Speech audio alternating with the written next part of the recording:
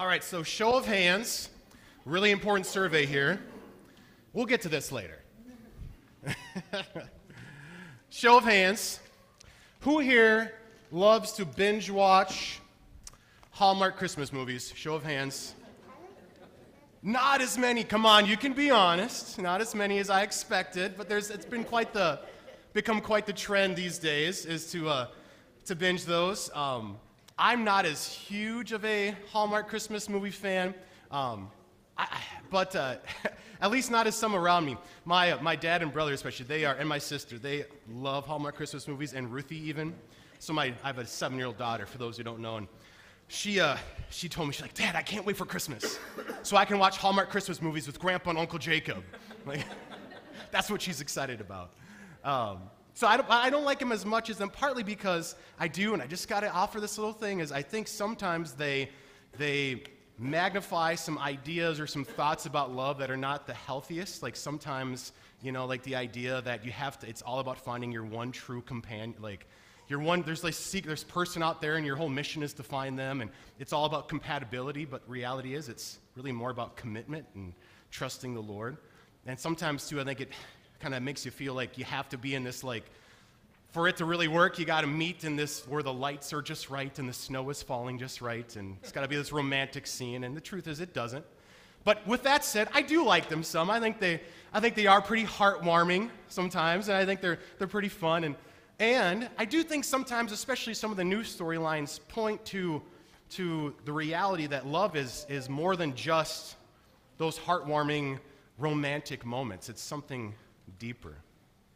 And we had our lesson today from 1 Corinthians to help kind of set that tone, to give that reminder of what love is. Now, unfortunately, because these words are so often read at weddings, even these words often can just be sounding, they just sound so beautiful. But the truth is, these words are words for hard times. These words are words that really battle against our sinful heart because they are anti the way we naturally want to live. I mean, just take a look at them again. So love is patient. Who wants to be patient? Who loves sitting on the beltline in traffic and going, this is great, I'm going to wait for traffic to get going? No one. No. Love is patient. Love is kind. It does not envy. It does not boast. It is not proud. Sometimes we're inclined to be envious, to be boastful, to be proud of ourselves. Love is not those things. It is not rude. It is not self-seeking. Sometimes we can be rude and self-seeking. It is not easily angered. Did I mention the Beltline? Where people are easily angered? Sometimes we are. Love is not. And when you think about being easily angered, often there's a prompt for that. Love is something that really shows up when someone might normally anger you. Here's one. It keeps no record of wrongs. What does that imply? That you're dealing with wrongs. It keeps no record. Love does not delight in evil. There, it's battling against evil. It rejoices with truth. It always protects, which gives the implication sometimes there may be danger. It always trusts, and trust is not easy. It always hopes. It always perseveres. So right in the word persevere, there's a challenge. If you need to persevere, that means that there's a temptation to stop.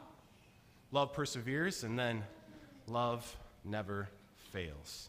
Love is so much more than just the romantic feeling, or it's not just for the heartwarming times. It's really for the hard times. It really is something that is not natural for us.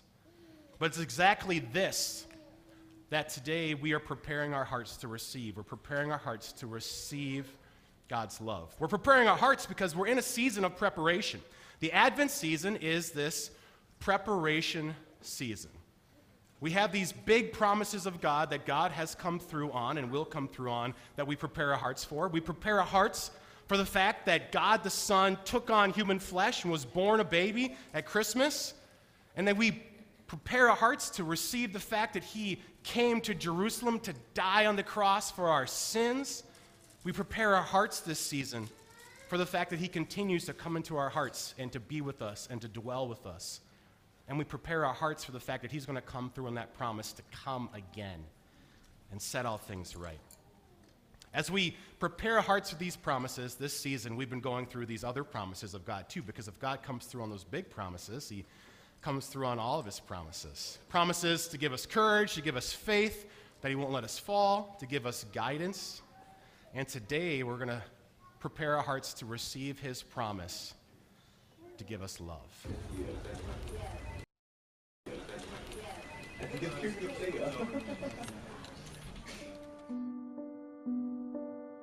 It fills you.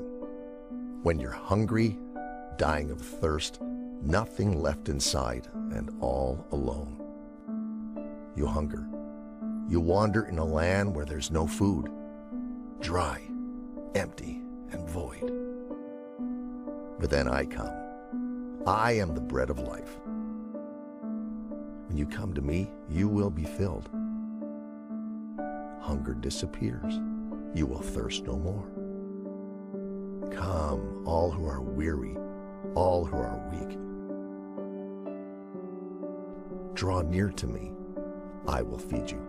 I will give you rest. I will come giving bread in the wilderness. Here you will find welcome without end. I won't stop at what you need. No, I will give you so much more. A table filled with plenty. No jar, no plate, no container will be able to hold my gifts to you. I will overflow more than you need. I will satisfy and fulfill. I will delight your soul. It's everlasting. It's overwhelming. It never ends. Love. It's my promise to you.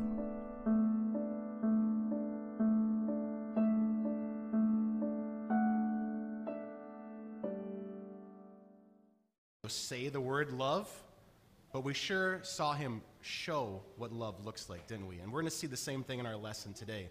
Our lesson today doesn't include the word love, but boy, does it show it. And we're going to prepare our hearts to receive that promise from God. Our lesson is Psalm 55, verse 22. It says, "Cast your cares on the Lord, and he will sustain you, and he will never let the righteous fall." Now, a couple of weeks ago, we had a lesson from the book of Psalms, and we did some review of how Psalms work and what they're about. We're just going to do a real quick overview of that, not spend too much time with it, but just a quick refresher. So when you think about the book of Psalms, they are a collection of poems, of songs that are written by a variety of authors, the most prominent one being King David, but also a variety of other authors who all have something in common, and they have something in common that we have in common with them as well. That they are all, as people who believe in God, people who were created to have union with God, to live with God, and to partner with God in this world, but this world became broken. And so we have this exile experience where we are away from home. We see God's beauty in different places and we praise him for it, but we also face challenges and we face enemies and difficulties. And so we look to God to rescue us. We look to God to guide us, and we look to God to make things right. And these Psalms really proclaim that again and again. Now, one of the things, too, we talked about a couple weeks ago, and just good to keep in mind, is that the Psalms often because they're poetry, they use illustrations and images to really communicate deeper ideas. This is something we do regularly, but the Psalms kind of amp it up a bit. So an example we used last week of how we do it regularly is how we'll use the idea of hot and cold to describe a relationship. Someone can give you a cold shoulder or a cold greeting. We use that image or that experience to communicate what's going on there. And then the opposite, someone might give you a warm welcome. The Psalms use these kind of images often to really point us to deeper truths about our God and who he is and how he works. Our psalm today is a psalm from King David, and we can see that he is writing this psalm from a very difficult spot. If you look at verse 2, he says, "My thoughts trouble me, and I am distraught." He's got some stuff going on. But then something that makes it even worse is that when you look at verse 13, he says, "But it is you, a man like myself, my companion, my close friend, with whom I once enjoyed sweet fellowship as we walked with the throng at the house of God. Someone who was supposed to love him, or maybe previously had shown him love, had now betrayed him or let him down. So he was experiencing what it is to have love, well, not be love. And it's here out of this place that he writes this lesson. When you think about David writing this lesson, David several times in his life experienced what it was for someone to betray him. You think about when he was younger and how he was a musician and King Saul, for King Saul, and just what a blessing he was to Saul, and yet Saul was jealous of him and angry at him, so he had this kind of bit of a betrayal there, but it was later on in his life where he really experienced this, where his son Absalom actually conspired against him to take the throne from him. And then his trusted advisor, Ahithophel, have fun, use that one this week, that's a fun name, betrayed him and joined Absalom in his efforts. And David felt what it was to really be betrayed. David knew this experience, and so he spoke from his heart when he now encourages us, well, to embrace God's promise of love. Our lesson, it starts off, cast your cares on the Lord.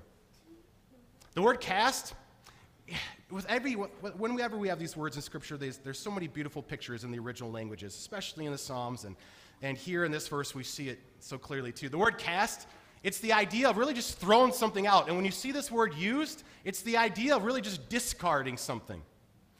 So it's not like I'm going to throw like a football out. I mean, that could work, I suppose, but it's the idea of just like throwing out the trash or just letting go of something.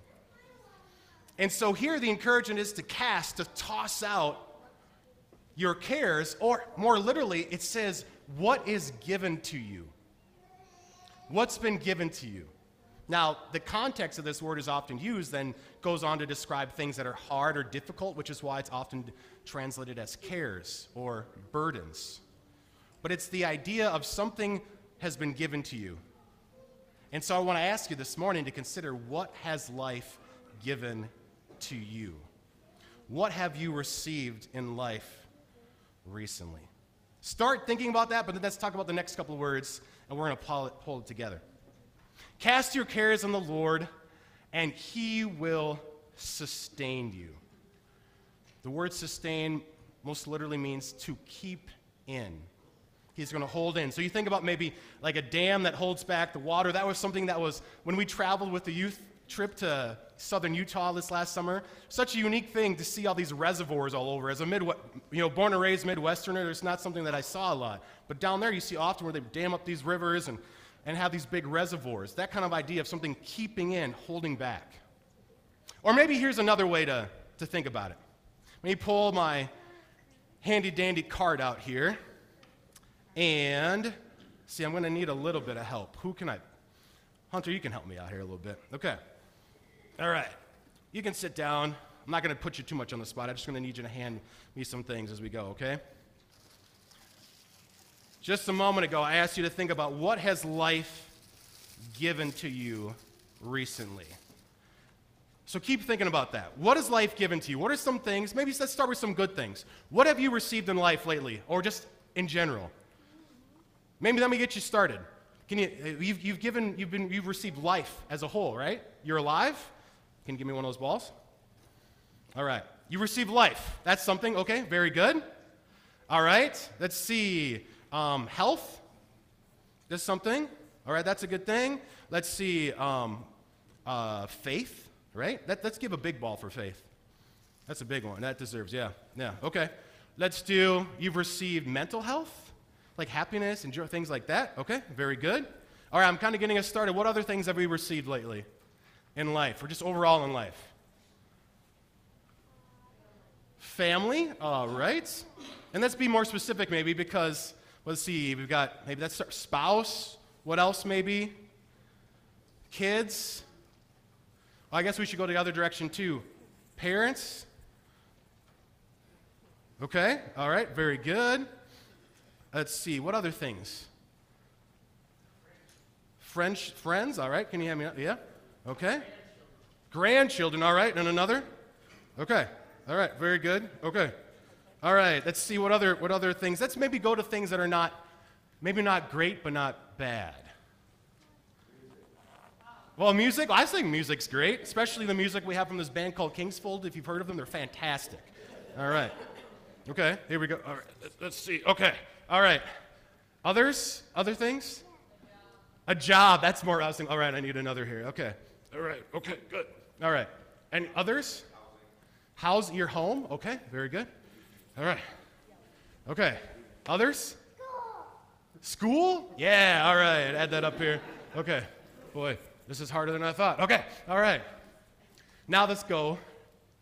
Well, wait a minute. Let's add a couple things on here. How about with school Christmas programs? How about sports? All right. How about, what's that? Good food. Okay, very good. All right. Yeah, thanks for the small one. Okay, good. Okay, how about Christmas parties? These are good things. Okay. All right. Oh, man. I dropped. Can you hand it to me? Oh, no, I dropped another. Can you hand it to me? All right. Okay. All right. Let's go now to how about some hard things? I need it back. I need it. Because I don't want to drop anything, right? I don't want to lose anything. What? All right. I might be at my limit already. All right. Let's see. I'm going to need a bigger ball, I think. Okay. Give me a hard one. Something hard you've been given recently. Yeah. Death. Yeah. Yeah. Stella's grandma just passed away. My uncle passed away. Maybe you've had other loved ones who've passed away. I know there have been some recently. Yeah. Others.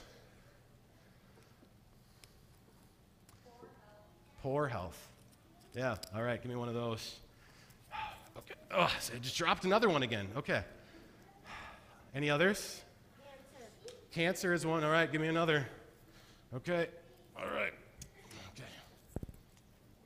See, I can't hold them all.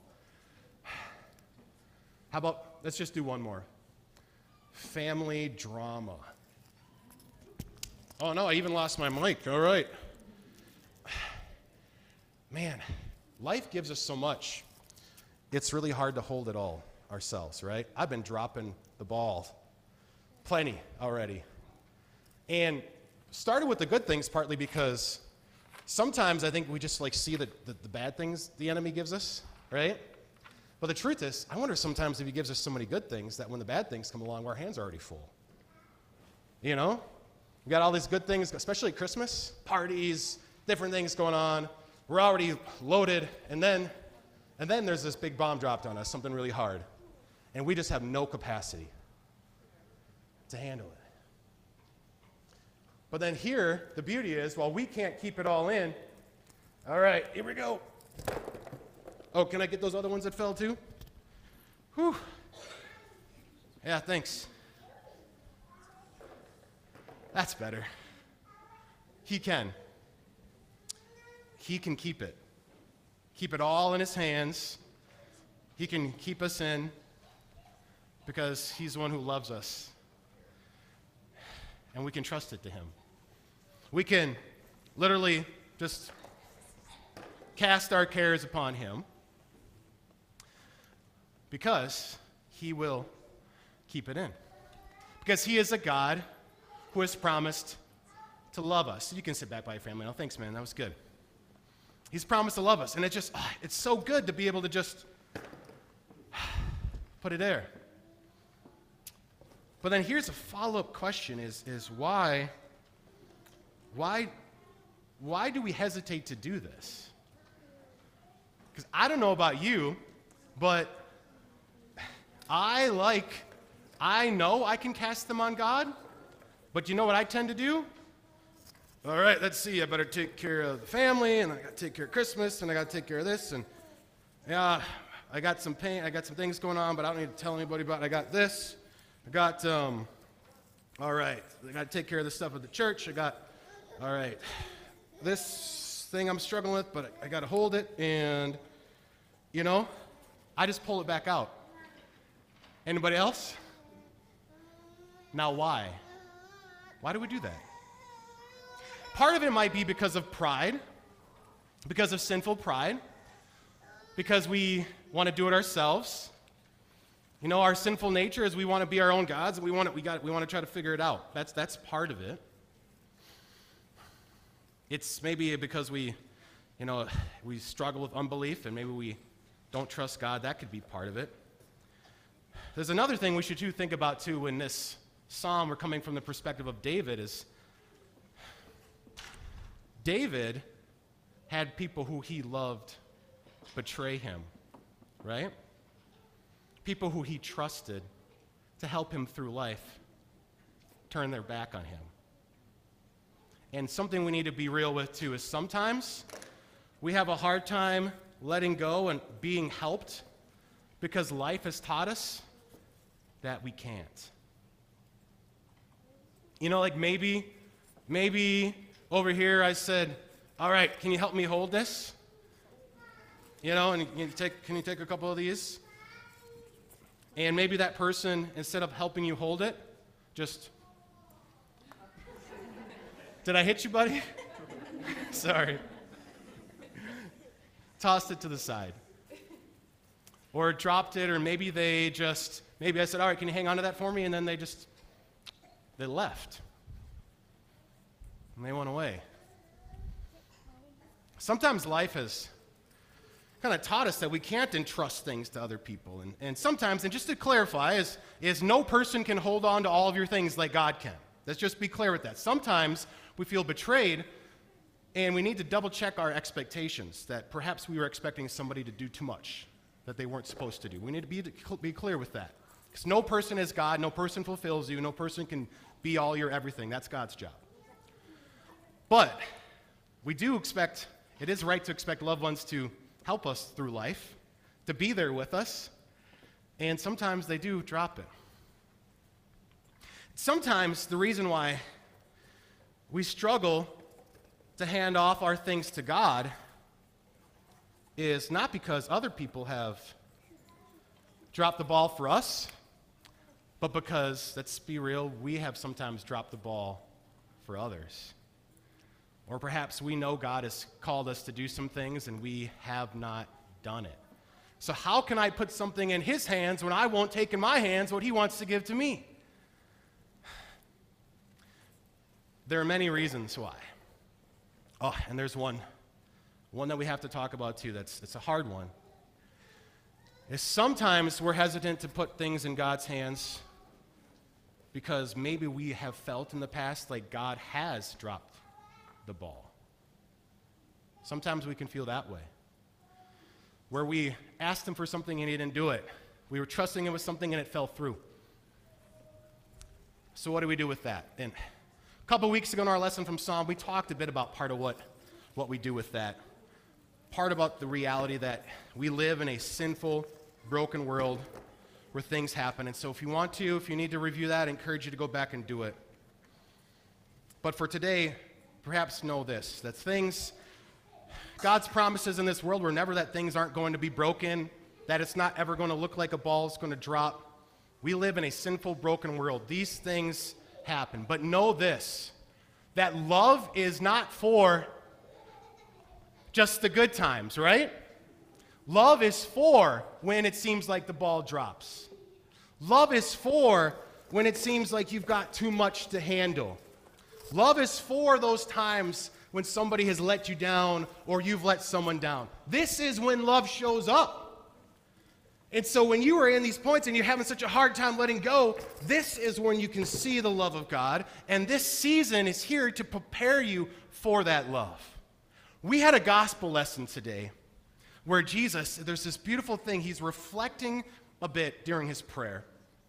And he's expressing something. He says, Father, I want those you have given me to be with me. Just want to let that sink for a minute. Sometimes when life is hard, the biggest thing we need is just someone to be there. And what is Jesus' desire? Why did he come? To be with you, or so you could be with him.